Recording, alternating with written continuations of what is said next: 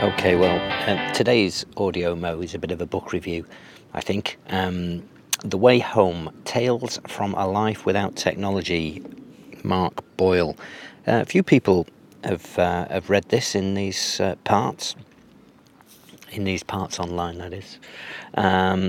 People with an interest both in technology but an interest in the world around us, and this is an interesting book about some. I'm always interested in people that have decided to go off the grid completely, and Mark Boyle has certainly done that. A journalist and writer in the past, and still clearly writing, but his main priority is life and eschewing all things technology, which he's done.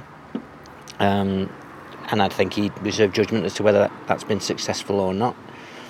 His journey isn't finished, but he's out in Ireland in the middle of nowhere doing this with no access to electricity, no access to the internet, even running water. So genuinely living off the land, and having in the past been a vegetarian and vegan, now even hunting and foraging for his own food, whether it's meat, fish or vegetables, living off the land. A fascinating read. Enjoyed the book, although felt a bit lectured.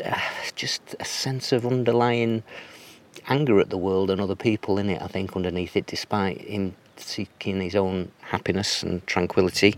But all told, worth a read.